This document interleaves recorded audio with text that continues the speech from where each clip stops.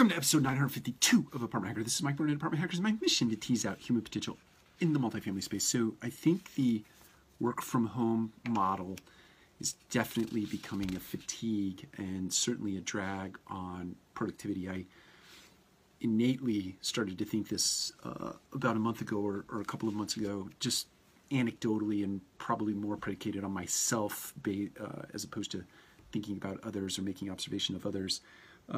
But just feeling the absolute drag and fatigue of sitting in front of Zoom calls on a daily basis, many Zoom calls a day, and then the sort of sedentary state of that, sitting in one place, one background, no changing scenery around you on an ongoing basis. Then today I read this article in Globus.com or from Globus.com. This Real Estate Forum is the actual magazine if you get that in the mail.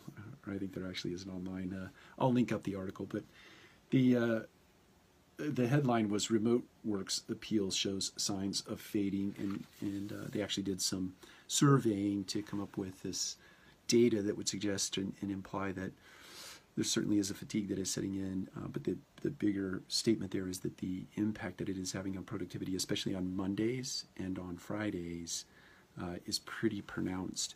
And it was interesting to see that this group of individuals that were surveyed back in August or September and now being surveyed again here in October, there's like a 14% variant between the feedback from back then and now, meaning 14% of those individuals thought the adverse of what they had communicated back in August and September. That is that productivity was at an all-time high, that they believed that this type of work-from-home model would be sustained over a long bit of time, but now they're changing their tune.